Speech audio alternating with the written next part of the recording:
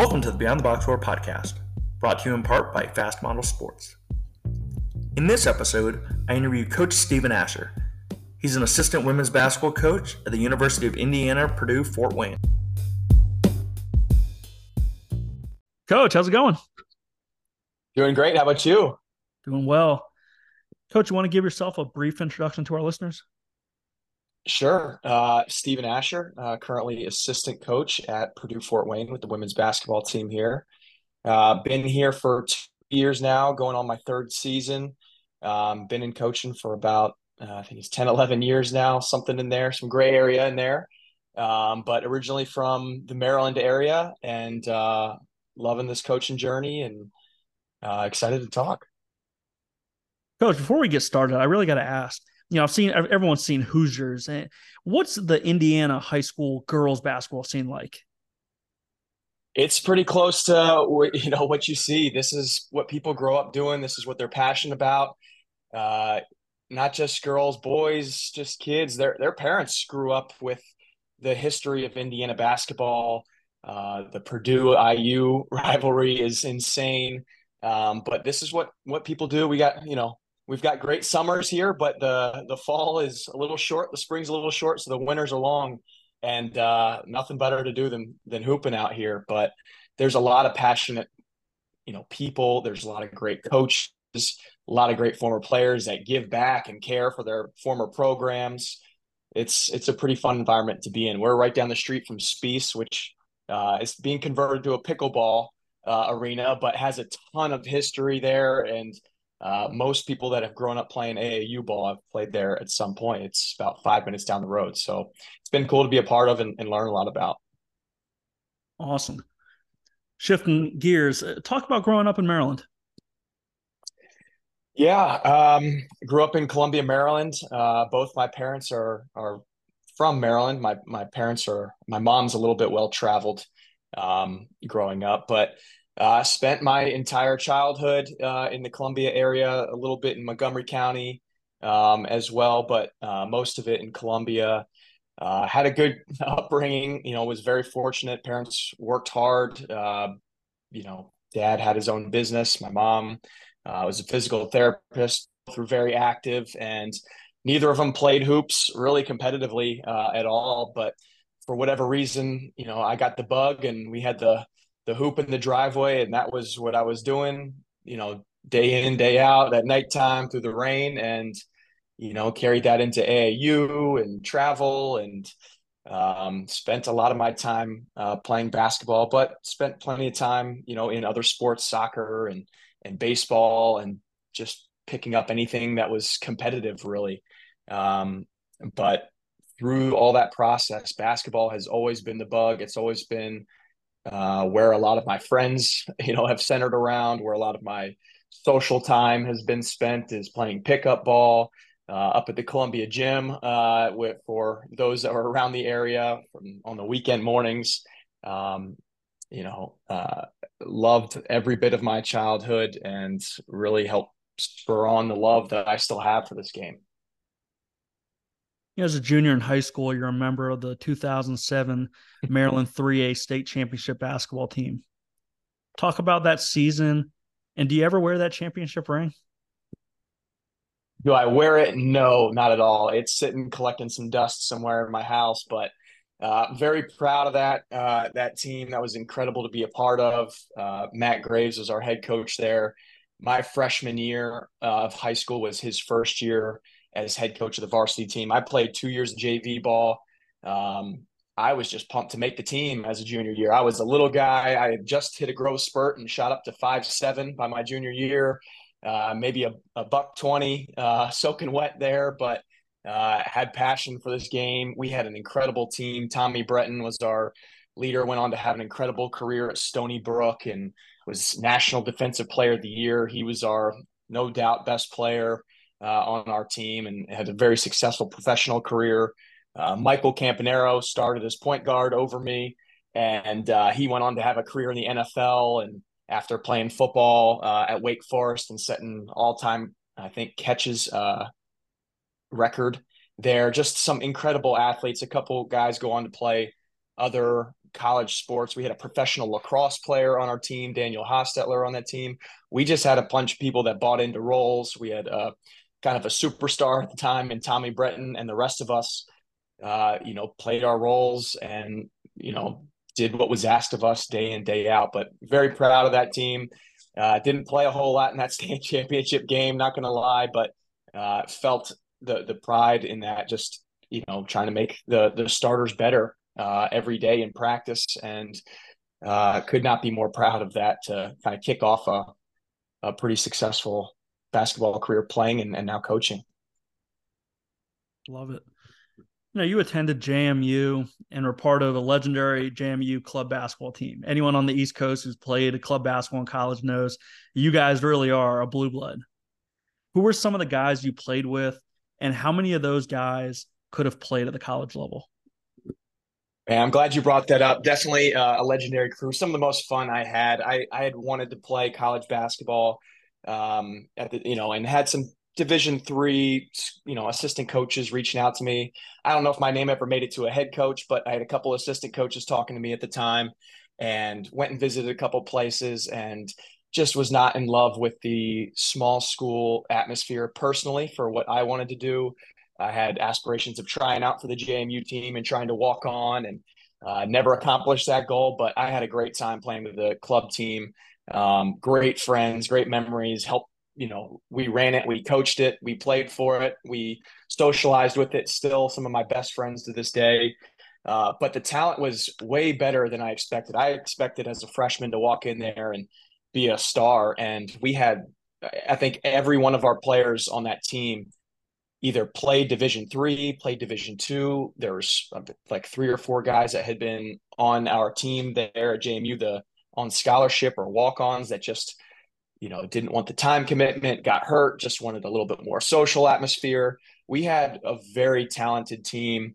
It was led by Jake Rupert, who's still a good friend to this day of mine, who was coaching and president, as we called it, of that team.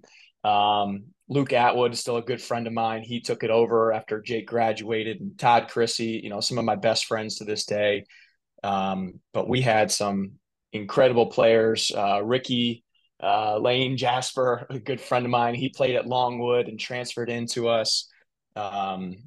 Christian Pierce, he played with us for a year or two, and then ended up playing for the scholarship team. I think he was a walk-on and ended up getting some playing time. His older brother was on the team as a scholarship as well. And we had a talented roster. I didn't know what I was all getting to when I started that thing, but would not change a thing about my past, going back to that. I know Jake, and I think he was there for something like 6 years. Definitely ran out of eligibility at some point. But does anyone run a flex offense as good as Jake Rupert? Oh, that's the best. He still does it in his men's leagues to this day. After graduating in 2012, you accepted a GA position at Maryland under Coach Mark Turgeon. What connection, if any, did you have to the Terps coaching staff? I had none. I got very lucky. When I was looking to getting ready to graduate from James Madison, I needed an internship. I was an exercise science major and needed some internship hours in order to complete my degree. And really, I was thinking about getting into physical therapy at the time. I was thinking about getting into prosthetics. I had an internship doing that at one point, but always loved basketball. That's always been the passion.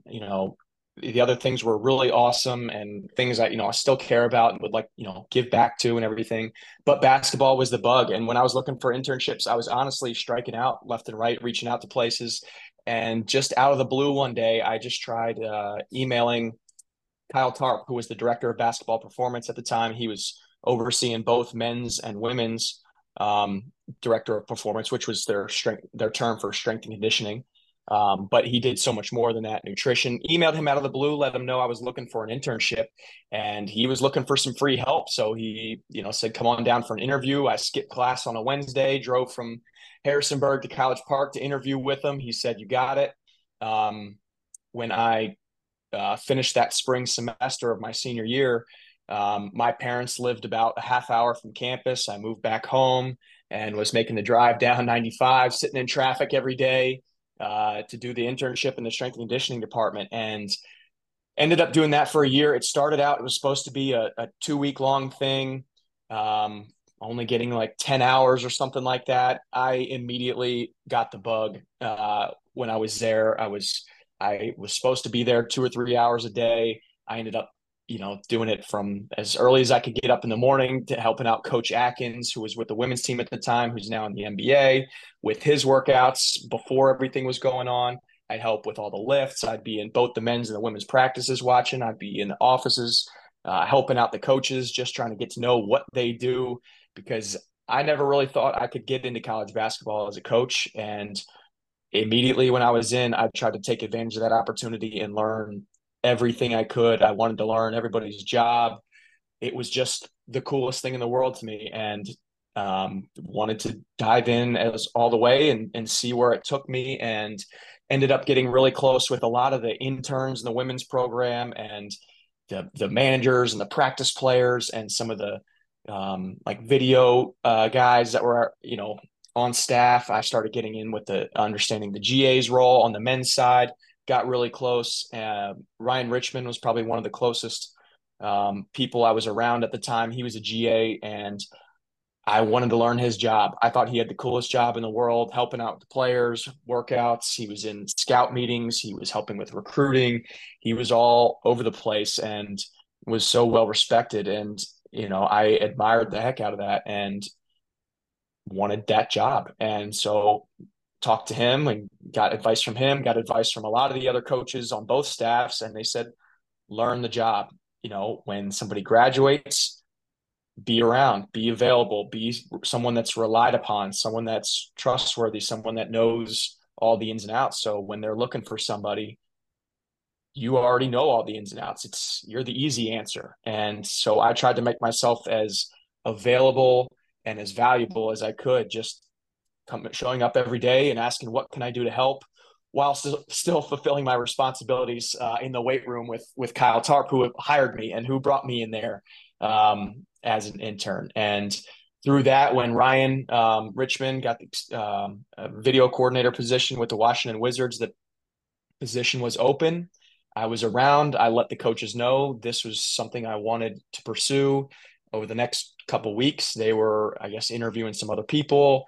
My interview was showing up every day, and ended up getting hired. I got myself into grad school in about a week in the middle of August, which was probably the toughest part of the whole thing, to get accepted into grad school within a week time and a week before the semester started. But I was just around and available, and wanted to help and wanted to learn. Talk about how your role grew. Obviously, it was supposed to be a short-term internship. Like you said, it grew into something much more. But in your first year as a GA, and then in that second year. Yeah, I had a lot of different responsibilities within those years.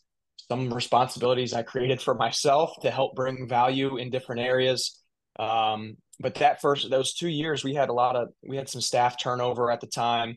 When I first got there, we didn't have a video coordinator position. Our video coordinator, Matt Brower, he left for another job, and so someone had to do the video job. So I had spent that last year learning all the ins and outs of sports code and synergy and some Photoshop stuff and all the technology I could for a moment like that I didn't expect to come, but wanted to be ready for if it did. And so that first year, I spent a lot of time doing a lot of the video work, helping oversee the video coordinator position. I think it was about a year before we hired somebody in that spot. So I was relied upon for doing the video side of things, overseeing the managers and helping make sure everything was getting filmed and delivered to Coach Turgeon and cut up and prepared for scouting reports.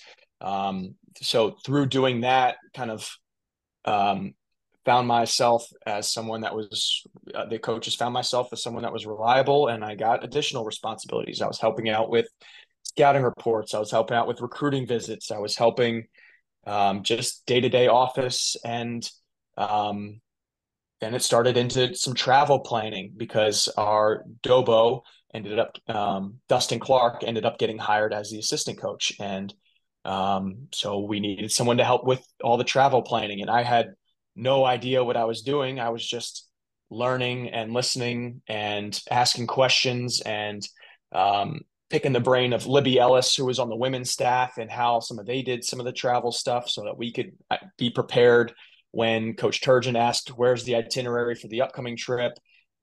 Coach Clark helped me tremendously, guide me in the right direction to make sure all that stuff was getting done. So I was just kind of picking up the pieces as, our staff was changing, as, things were needed around, and tried to be an expert in whatever responsibility was needed at the time. So in that first year, which was our last year in the ACC, I got to have a big part in the travel planning for our team, for our donors, for our private jets. And a year before, I was playing club basketball, driving a 15-passenger van, down the road to Bradford, with my friends. And, but I relied on good people to help me through that stuff. And, I listened well and took notes and made sure I had a process ready and prepared for each one of those steps so that nothing would get dropped in that process, right, because of the responsibility at play. And then year 2, we ended up hiring a video coordinator, John Trock at the time, and Nima Omidvar came in as our director of operations. And so I got to have a lot more of a GA role, a typical GA role in that second year, because we had, people that were experienced in those jobs. I still did a lot of video stuff, helping out with John Trock. Nima took over a lot of those director of operations responsibilities, but the amount of knowledge that I learned from him in that 1 year of recruiting and just overseeing a program as a whole, he did so much in the office just to make sure our day-to-day was good and we were prepared. And, after learning what those jobs entail, and then year 2, having experts with me and, overseeing those things, we were a well-oiled machine with multiple people that understood the multiple responsibilities. Our GA staff grew that second year at all the office and, day-to-day responsibilities just took off. I felt in that year 2 there. You mentioned him earlier, but Coach David Atkins, you helped him. What separated him from other skill and development coaches at the time? He's the best. He is the best. He's a teacher, and I think what separates him is he doesn't think of himself as anything but a teacher of this game, of life, of professionalism, of being a great athlete and taking care of your responsibilities and your body. I mean, he looked after us interns. He was getting help from us to rebound, to play defense in the workout settings, bringing former players that he, used to coach. The amount of players in that DMV area is just insane. And he was connected to all of them, from Kevin Durant, Grievous Vasquez, to Victor Oladipo coming back, working out. And his attention to detail, his connection from drills to live play to drills, making things like understood for people that it's going to help them. But then he just connect things to life and professionalism. He coached us, interns and GAs and volunteers, just as hard, if not harder, than the players that he was training out there on an individual basis. And he cared for their success as people, as players. He cared for us as, his interns, helping him out as people, players. And I mean, half the days we were in there, the workouts would stop physical play and turn into some sort of a life lesson on making sure we're prepared, on what love means in this, in the game of basketball, and how one of his favorite lines is, love is spelled Time, and how you treat your family, how you treat your coworkers, how you treat your teammates, how you treat your job, and just the care, the attention that he put into the smallest things, of hand position in ball pounds, and how he would actually relate that into live play. and something that could actually help somebody. It just, I've never been around something like that before. I still have never been around someone that teaches like he does. And I'm just so grateful for him as a mentor, as a friend, as someone that I can pick up and call any day just to ask how he's doing or just to pick some advice on. I mean, he's been around every walk of life, in this game, every level. And that's another thing that he has is that experience. And he's seen it all from JV ball to the highest level now of our sport, and able to connect with anybody in that and help them feel valued and help them get better in whatever they're doing in their life. While at Maryland, the Terps advanced to the semifinals of the Big Ten tournament, the round of 32 in the NCAA tournament. Talk about life in the Big Ten and being one of the few teams on the East Coast. Yeah, I don't know if I would say that that first year basketball wise, I don't know if I would say if it was any tougher than that year in the ACC. The toughest part was it was new. The hotels were new. The travel was new. The coaching was new. The X's and O's were new. The personnel was new.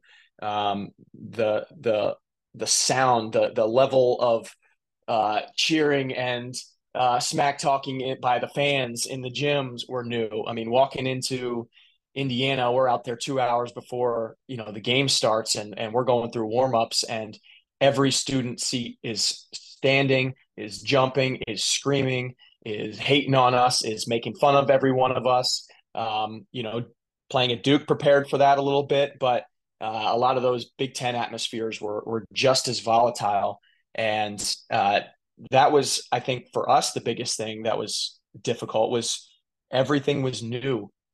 In that year, new coaches, just new scouting reports, new ways that they were going to be looking at us. They were trying to figure us out too, but we were the only new ones that year. So I think the freshness, the unfamiliarity with everything was the biggest challenge for us, I believe, as a staff.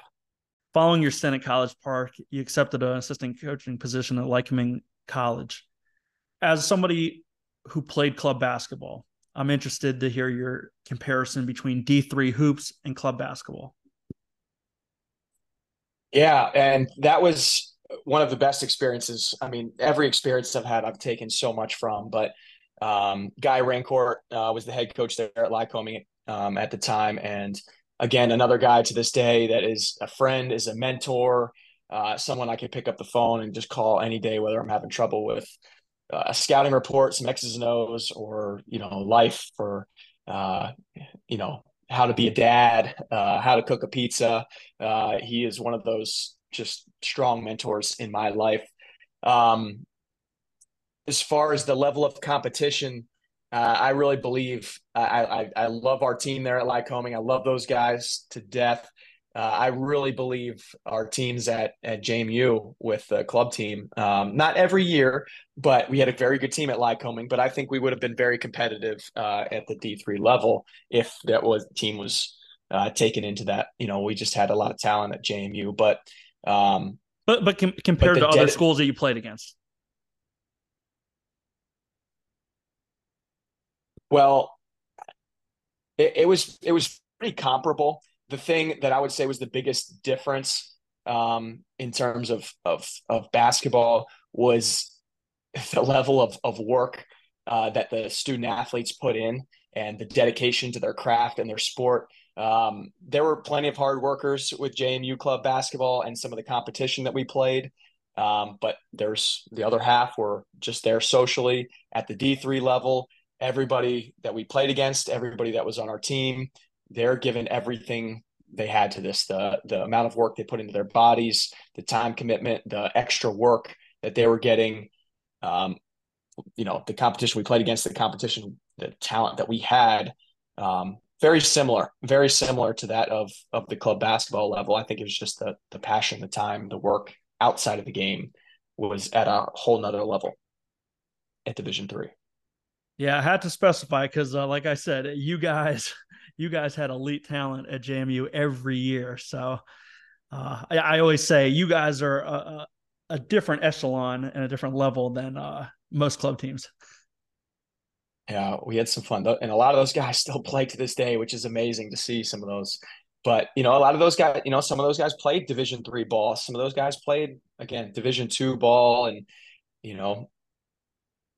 were probably recruited by a Lycoming or a Bridgewater or a Randolph-Macon and chose the big school experience or wanted to walk on at a Longwood, at a JMU, something like that. So I think that was, for me, great preparation playing, because when I got to Lycoming, making sure I was prepared to play against our players there at Lycoming every day, I felt very comfortable. Gotcha. Much like your time at Maryland, you helped them win a conference championship in 2016, advanced to the NCAA tournament. And I'm curious, how did it feel to win the auto bid, unlike having the luxury of an at-large at a school like a Maryland? Well, in the MAC at the time, you had to get an auto bid to make it to the NCAA tournament. So we had a phenomenal year that year. We started incredibly strong. We felt like we were top 1, 2, or 3 talented team in the league. We had an incredible string of illnesses starting in January that year, where some of our best players, we had 2, 3, 4 people out at every game for 2 months, and we took a big slide in the standings. But we knew if we were healthy, we would have a great team. We made a great run in the conference tournament. We won at Arcadia. I remember still, playing at Indiana, playing at Duke, playing at Arcadia in the championship of the MAC Commonwealth Tournament. One of the most volatile atmospheres that I've been around. Those students were on the court. You could feel the floor shaking as they were jumping up and down. And to go into their house and beat them in the championship, one of the most joyous wins, accomplishments that I've been a part of in my career, to see the joy on our guys' faces jumping around when TJ Duckett threw the ball in the air right in front of their crowd. I was just ecstatic, and something about that winning that championship to make it on to the national tournament, that just, I don't know if it felt more sweet than helping Maryland get to the NCAA tournament for the first time in, I think it was 10 years at the time, but it was right up there and pretty equal in my heart and as far as memories go. Rob Perrin hired you to be an assistant coach on his staff at Catawba following your time at LC. What was it like working for Coach P, and what duties did you have at Catawba?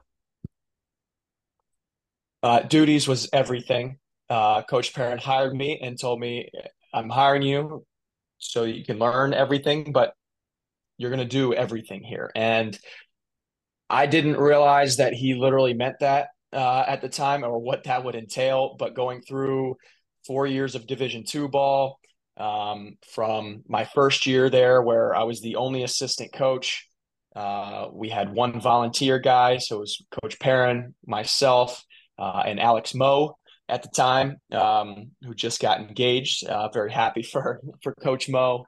But working for Coach Perrin is one of the most fun experiences I've had, period. Not just in work, but just in life. That he is one of the ultimate connectors of people. He can relate and connect to anybody, any walk of life. The dishwasher at one of the restaurants in Salisbury, or the president of our school, he could get him laughing in 5 minutes. One of the best people, most empathetic, give you the shirt off his back type guys. I've not worked for a better human being, than Rob Perrin in my time. Just talked to him 2 days ago, gave me some good advice on jumping on the podcast here today. But one of the best people, just phenomenal at helping and connecting basketball to life. Every day was, one was having some fun and reminding everybody that, yes, this is competitive. Yes, this is a difficult process, but man, did we have fun when he's jokingly wrestling with our guys on the sideline, when he's pulling out magic tricks and card tricks to campers to, in front of, 200 kids and getting everybody laughing, cracking up. to helping someone whose mom or dad just passed away, or helping a student with an internship or a letter of recommendation that had no tie to our program, but maybe participated, well in his class. He cares to see others do well, and that is his joy in life and his passion for his work. And to try to take and replicate that even 1% on a day-to-day basis, I think helped me be a better person. But as far as responsibilities go, again, my job was to come in and help get things organized. I had a good predecessor there with Ben Vesci, who taught me a lot of things about that role, who is now running the Hargrave Military Academy program and is doing some great things. Is, again, one of the most genuine people, in coaching. But from the operations, from the logistics of planning out travel, budgeting, planning for camps, running camps, marketing for camps, player development, scouting reports, helping run and plan part of practice, every part of recruiting, working with all the different people on campus that are required to operate a basketball program, from compliance to admissions to IT to the international admissions department. We had our hand in everything. And one thing I still take, it was a small thing, but I think went a long way, is Coach Perrin always talked about and gave advice. He's told us, if you never need anything from anybody on campus, do not pick up the phone. Go see them. Go attach a name to a face. Go meet them. Go ask them how their day is going. Go bring them a box of chocolates. Go meet people. Go make sure they know who you are. You'll be amazed at what you can get in life when you build those relationships. You're amazed who cares about this program, who turns around to help you when you just stop by, ask somebody how they're doing before you need something, before you have to ask something. And that, to this day, I've tried to take to every one of my jobs that I've had since then. And I think goes a really long way in the culture of your program. You guys advanced to the NCAA tournament in 2019 and 2020, winning the SAC in 2020. What was the SAC like during your time in Salisbury? Competitive, man. Walking into Division II, having never seen a Division II game in my life. At Lycoming, we played one Division II team and we beat them. And that was my impression of Division II. And then walking in and watching film and seeing the Lincoln Memorials and seeing the Queens and seeing the talent on some of these rosters of Carson Newman, of Anderson, I was blown away. I believe there were some players in that league that could have started or at least been major contributors for our team at Maryland. I really believe that. Emmanuel Terry was on the roster there at Lycoming, at Lincoln Memorial. He was their starting five. After coming off the bench the year before I got there, he was coming off the bench. The year I got there, he was starting at the five. He ends up getting, graduating, making it to the G League, playing with the Denver Nuggets. He played some USA basketball stuff. I thought he was better than some of our bigs at Maryland that we had. And to walk in and see that and having to recruit against that, it made us better tremendously. It helped, strategize our recruiting plan a little bit to know who we're up against. But some of the players, man, were just still some of the most elite athletes or skill players that I have ever been around. The league there was a couple teams in our league that were just incredible, national powerhouses.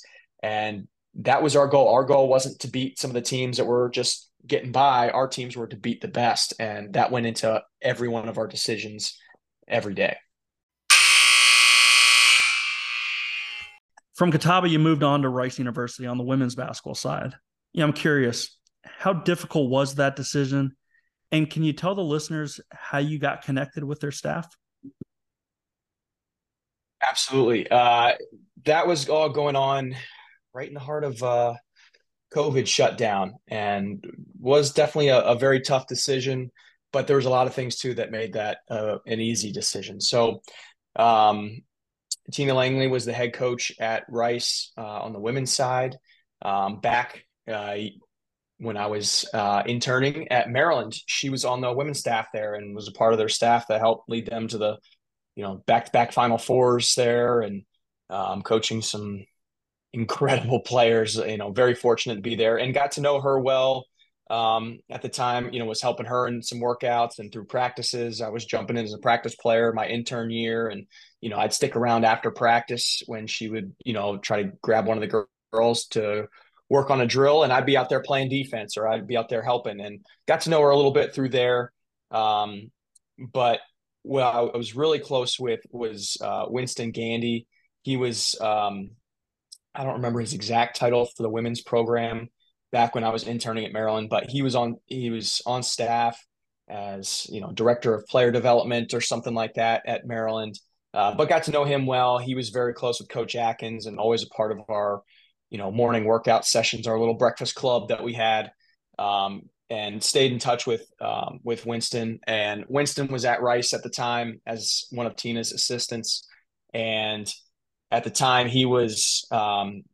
he had got accepted the job at Duke as their assistant coach there, and helping to fill a spot late in the summer when school was getting ready to start up. Tina really wanted someone that she was familiar with, that had a similar background, someone, another male on her staff, someone with some player development background. And, Winston and I were connected. He called me one day out of the blue, really, and let me know what was going on. Ryan Richmond was helping out with, Tina Langley a little bit at the time. And through, those guys, they recommended me to Tina. Tina remembered me from that time. And knew I would be familiar with a lot of her beliefs and ways she liked doing things. And it just, it made a lot of sense for her to bring, me on. And at the time, my goal in coaching from when I first got my first job was I just wanted every year to get a little bit better than the next year. And what that means is a little bit up in the air. Sometimes in coaching, you don't have control of that. Sometimes it could mean, maybe financially, sometimes maybe it's a level, sometimes it's a skill, sometimes it's a relationship or recruiting or something like that. And I wanted to learn, I wanted to grow in coaching. I had tremendous respect for, Coach Langley from the Maryland time, and then also seeing what she was building there at Rice and the monster that she had created there and the machine that was rolling.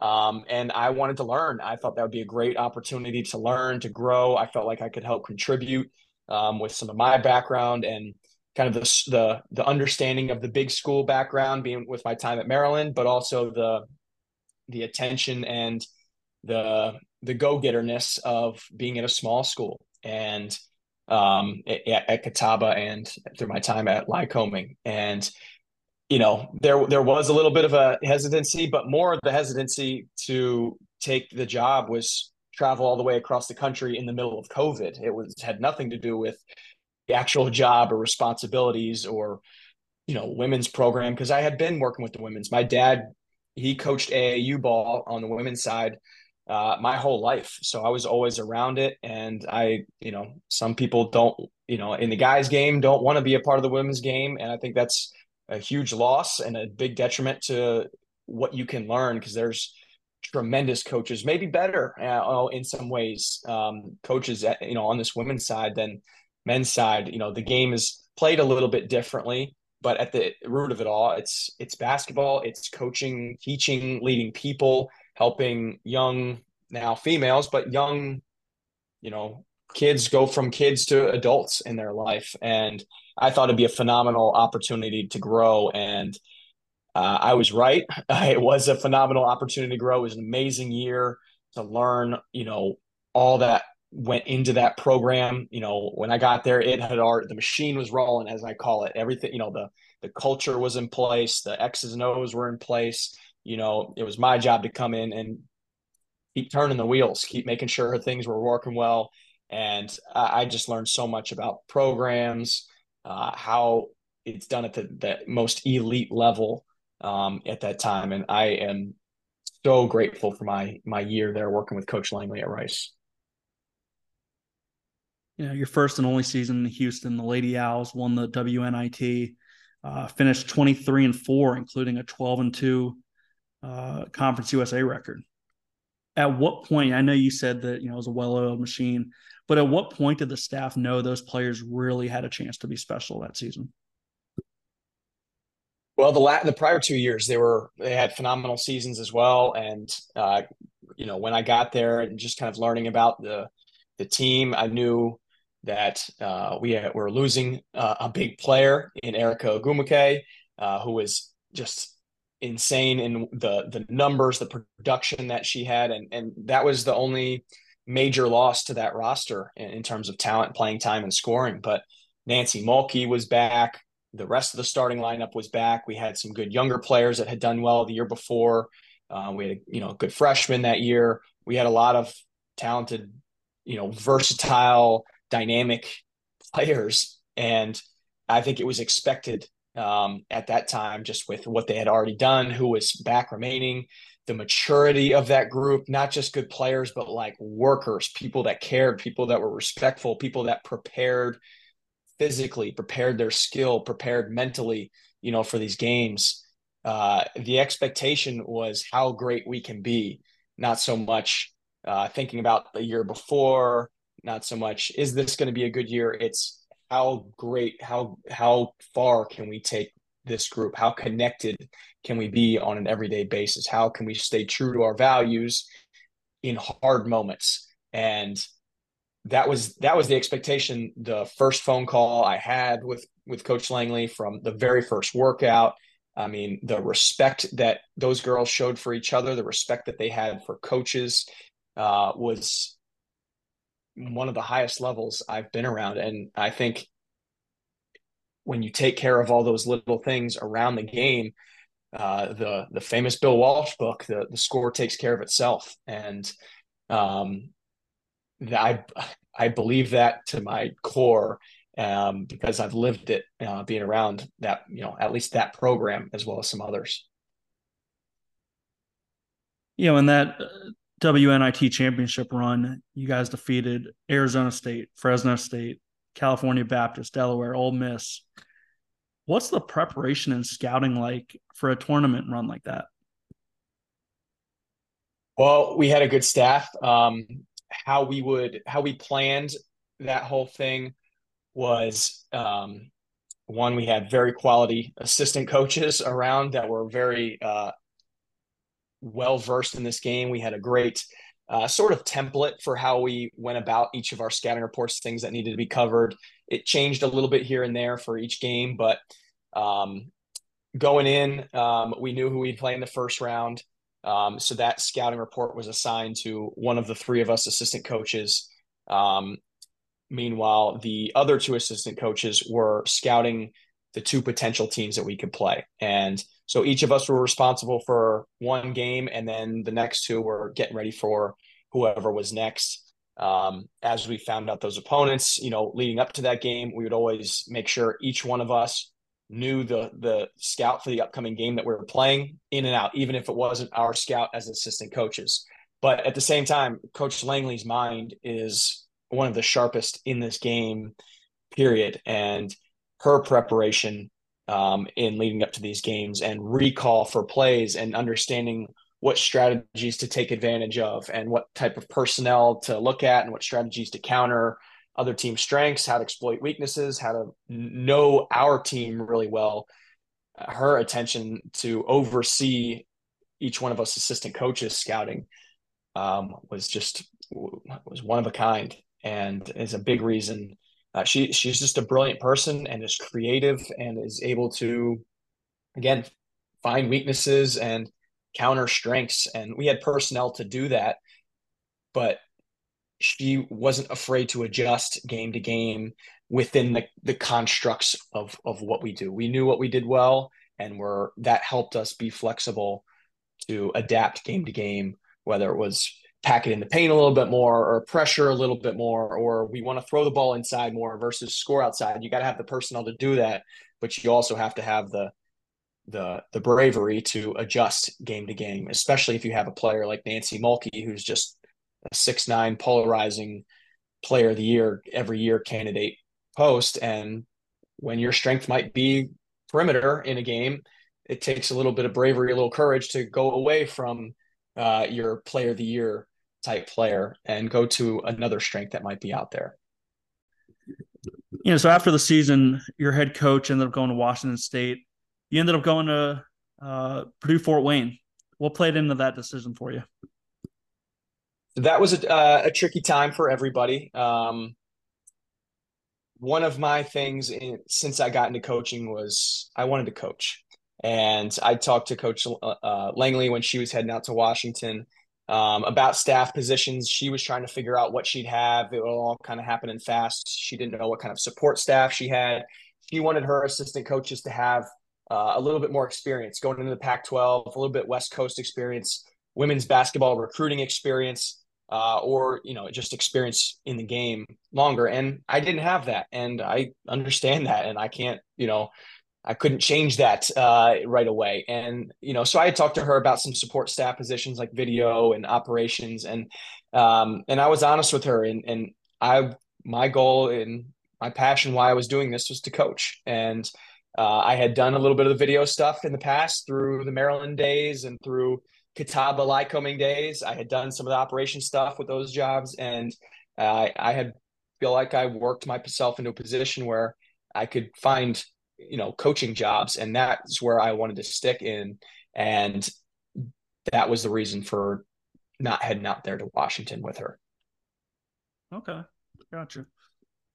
The Mastodons had a tremendous turnaround during your first season at IPFW. What was the makeup of the roster, and what styles of play did the teams in the Horizon League play?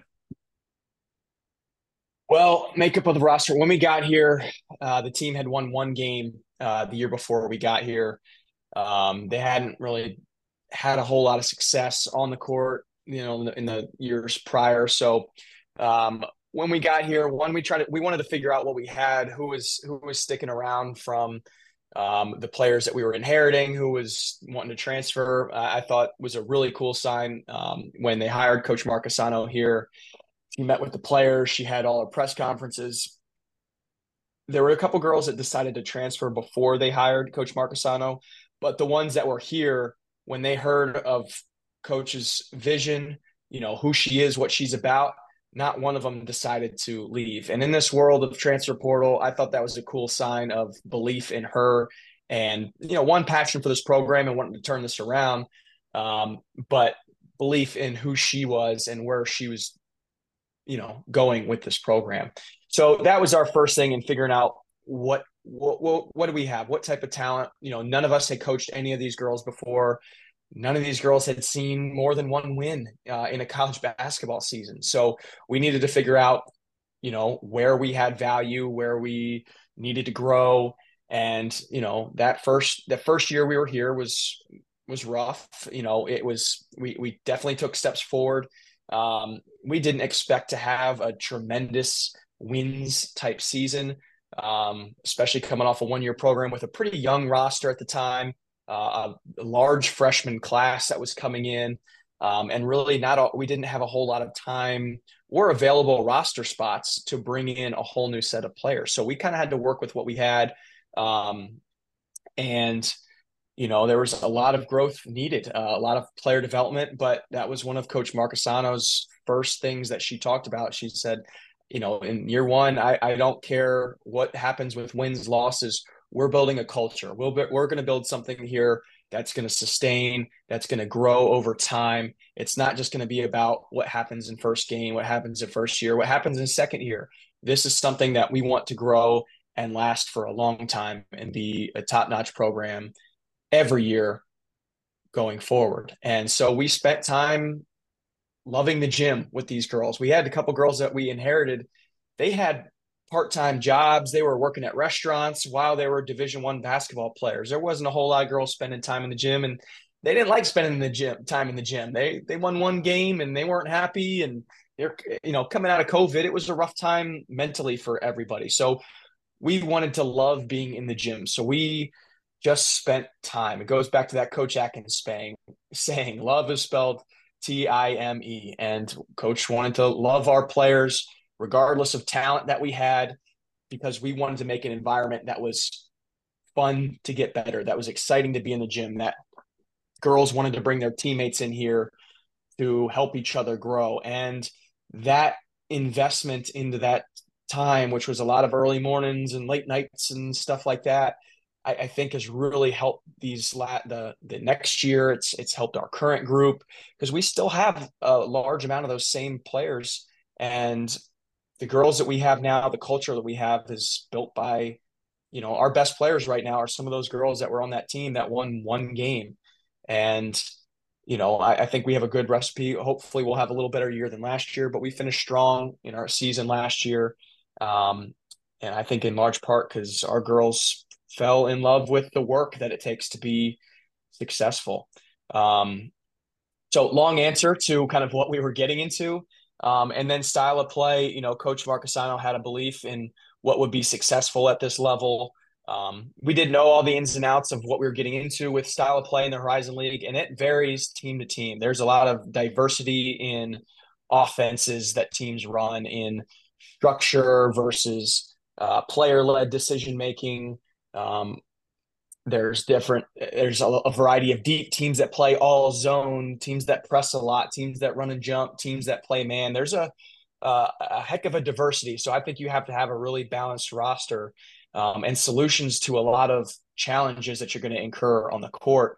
I think our offense and what Coach Marcassano believes in is a sort of a hybrid of Princeton and dribble drive offensively and aggression and pressure defensive. We don't press a whole lot, but we have a whole defensive playbook that we try to throw at teams to keep teams off balance so teams don't get comfortable and develop rhythms. We kind of have a standard that we set for defense regardless of what type of defense we play. It's more about who we are than the strategies that we're showing and throwing out there on the court. What are your ultimate coaching aspirations? Yeah, I don't know if it's going to lead me to, I don't want to totally close the door on support staff. For some of those people live some pretty good lives and pretty high responsibility jobs. So I'm not closing the door on that, but that was where I was wanting to be at the time of the Washington move. Ultimately, I'll be honest, I'm not sure, where I want to be. I would love to take my hand at head coaching one day, at what level, I'm not sure because I've been at the Division III level. I've helped coach high school teams. I've coached AAU ball. I've coached Division II. I've coached Division I at the highest level. I've coached mid-major. I've coached low major. I've seen all these, and I see a lot of value at these different places. And I'm still learning. I'm still growing, trying to formulate my beliefs in this game, still trying to formulate my skills to where I can bring value to different programs, whether it be through recruiting, coaching, office, different aspects there. I think I would love to be a head coach at some point one day and try my hand at that. My dad was, again, he was my inspiration in coaching. He was always, the head coach growing up. But I see a lot of value in what you can provide as a resource, the value you could bring to your student athletes as an assistant coach, the day in, day out, hands-on experience, work that you do with the, your players. Coach Atkins is a big mentor of mine who, I don't know if he ever had division, head coaching aspirations, but he always said, be where your feet are and, where that takes you. You don't know around the corner, but make today great, make this workout great, help make your players feel loved, valued, supported, and things will take care of themselves, wherever they be. And that's kind of how I've approached each one of these opportunities.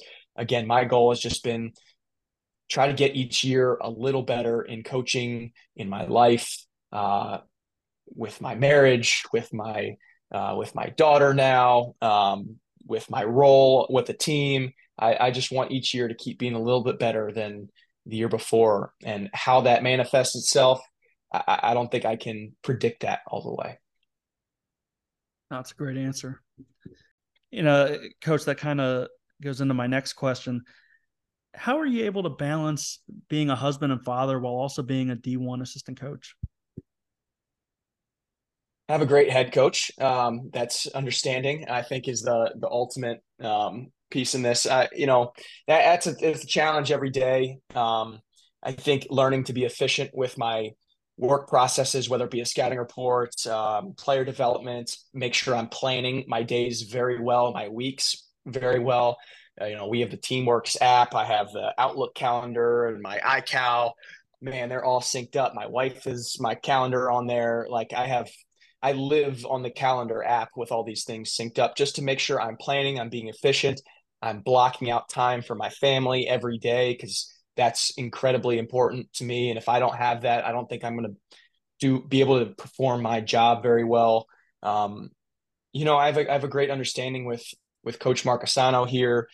She, believes in me, and I don't go about my work like everybody else in our staff, and she's okay with that. We have staff that's in a lot of different places in their life right now, and their processes for whatever, preparing for practice tomorrow, getting a film edit done, getting recruiting calls is going to be a little bit different than mine because we're at different life stages. And where I'm going to go home at from and be with my family from 5 to 8 p.m. so I can be there for my daughter and help prepare her for dinner and put her to bed. But, when I need to get things done, 8 to 11 p.m., I'm going to make a couple calls in there. If people are still up at that time, I'm going to get my film. I'm going to get up early in the morning to get some of that stuff done. So I think it's just planning. It's sacrificing a little bit, trying to find, sleep time in there. And, it can be tough during the season for sure. But I try to keep my time focused at what I'm trying to accomplish at that time. Things bleed over into each other. But if I'm with my daughter, I'm with my family, doing my family time. If I'm doing a scouting report, I'm locked into that scouting report. I'm not watching, TV and balancing 3 or 4 different things. I'm getting that one thing done and planning, preparing, schedule, to-do lists. I live on the Notes app. I live on the Reminders app on my phone, and the calendar just to make sure I'm preparing and organized in everything I'm doing. I'm glad I'm not alone in living on those apps. Oh, you got to. You got to. Coach, we've come to the Start Bench Cut segment, brought to you in part by Fast Model Sports. I'm going to give you 3 things. You start one, bench one, and cut one. All right. Nike, Adidas, Under Armour. Well, I've never worked for a Nike school. Are we talking shoes? Are we talking gear? Are we talking athletes? Oh, well, let's go ahead and say shoes. Shoes. Start one, bench one, cut one. I currently work in an Under Armour school, so I'm a little, have to be a little loyal to there. But I think personally, I would start Nikes. I always, if I had a choice and was not signed up to, rock Under Armour gear, I love it. I love the stuff here. But if I have the choice, I think there's a little more selection involved and available. But I would start the Nikes. I would bench Adidas, and I would cut Under Armour. Though there are some Under Armours getting better. I've always been a Nike fan of the shoes. You've made podcast history. The first coach to not go with the brand at the school. Yeah, I might get in trouble for that, but I wanted to be honest. So, man, so much respect, because I know some coaches who've been on here, and I'm just like, really? Yeah, if I was at Maryland still, my answer would be different. I bet. Movies. Hustle, Semi-Pro, He Got Game. I would start Hustle. I would. Ooh, this is a tough one. I think I would bench He Got Game, and I would cut Semi-Pro, though that's a tough decision. Very tough decision. I'm going to go with that. I like it. Mascots. Terrapin, Owl, Duke. Let's see. In terms of fierceness or just love? Well, I'll start Duke because that's my alma mater. I spent 4 years at JMU and not as much time at the others. I'll I'll bench the Terp, though I am an alma mater. I got my master's degree from Maryland. Both my parents went to Maryland. I grew up going to Maryland games. I spent more time personally at JMU, and I'll cut Sammy the Owl there. Okay, fair enough. Music, OAR, Dave Matthews Band, Pearl Jam. Oh wow. My friends will make fun of me for this one, but I'll start Dave Matthews. I'll bench OAR because of the Maryland blood, and I'll cut Pearl Jam. I do like Pearl Jam, but my dad played it out a little bit growing up in the house. So I know if my buddies listen to this, the Dave Matthews, they'll give me some crap for that one. Last one. Twitter follows. Trilly Donovan, Samurai Hoops, coaching changes. Ooh. Start coaching changes for the entertainment value just as much as the information. Bench Samurai, bench Trilly Donovan, cut Samurai Hoops for entertainment purposes. Okay, respect that. Coach, who are 3 guests I should have on the podcast? If you can, I would recommend David Atkins. I think he would be an incredible resource for the world of basketball. I think there needs to be a documentary made on that guy and his life lessons. He would be my number one. I think Coach Langley at Washington would be a phenomenal one to have. You've already had one of my bosses, Rob Perrin, on. I would suggest him just for entertainment value. I'll give you a 3A and a 3B. I just have so much respect for these people. And obviously I'm biased because I work for them, but Maria Marquesano is just a brilliant basketball mind. She has a great way of looking at this game, of managing a program, of overseeing staff. She's got an incredible background and story. And Guy Rancourt too, who's now at Western Connecticut State. I mean, he's seen success everywhere he's gone. He's got a great family.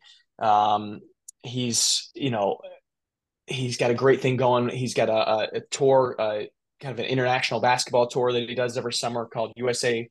What is it called? I'm blanking on the name of it right now. He's going to beat me up for that one. But USA, what is it called? I forget what the name of it, but he's got a cool perspective on this game of small college basketball. He's got a very unique way of looking at basketball and system that he runs and believes in. I think there's a lot of coaching nuggets that could come from him, but also just coming up through this game. I mean, he's had a lot of assistants come through, a lot of young assistants come through his staff and get moved on to bigger, what people perceive as bigger, better jobs, more high paying, Division I, Division II. He's had a lot of staff turnover that have elevated their careers or gone on to some bigger things. I think that would be a great resource for young coaches trying to get involved and trying to carve out their niche or path in this sport. Awesome. What advice would you give listeners who might be considering going from the men's side to the women's side, or from the women's side going to the men's side? I think look at it as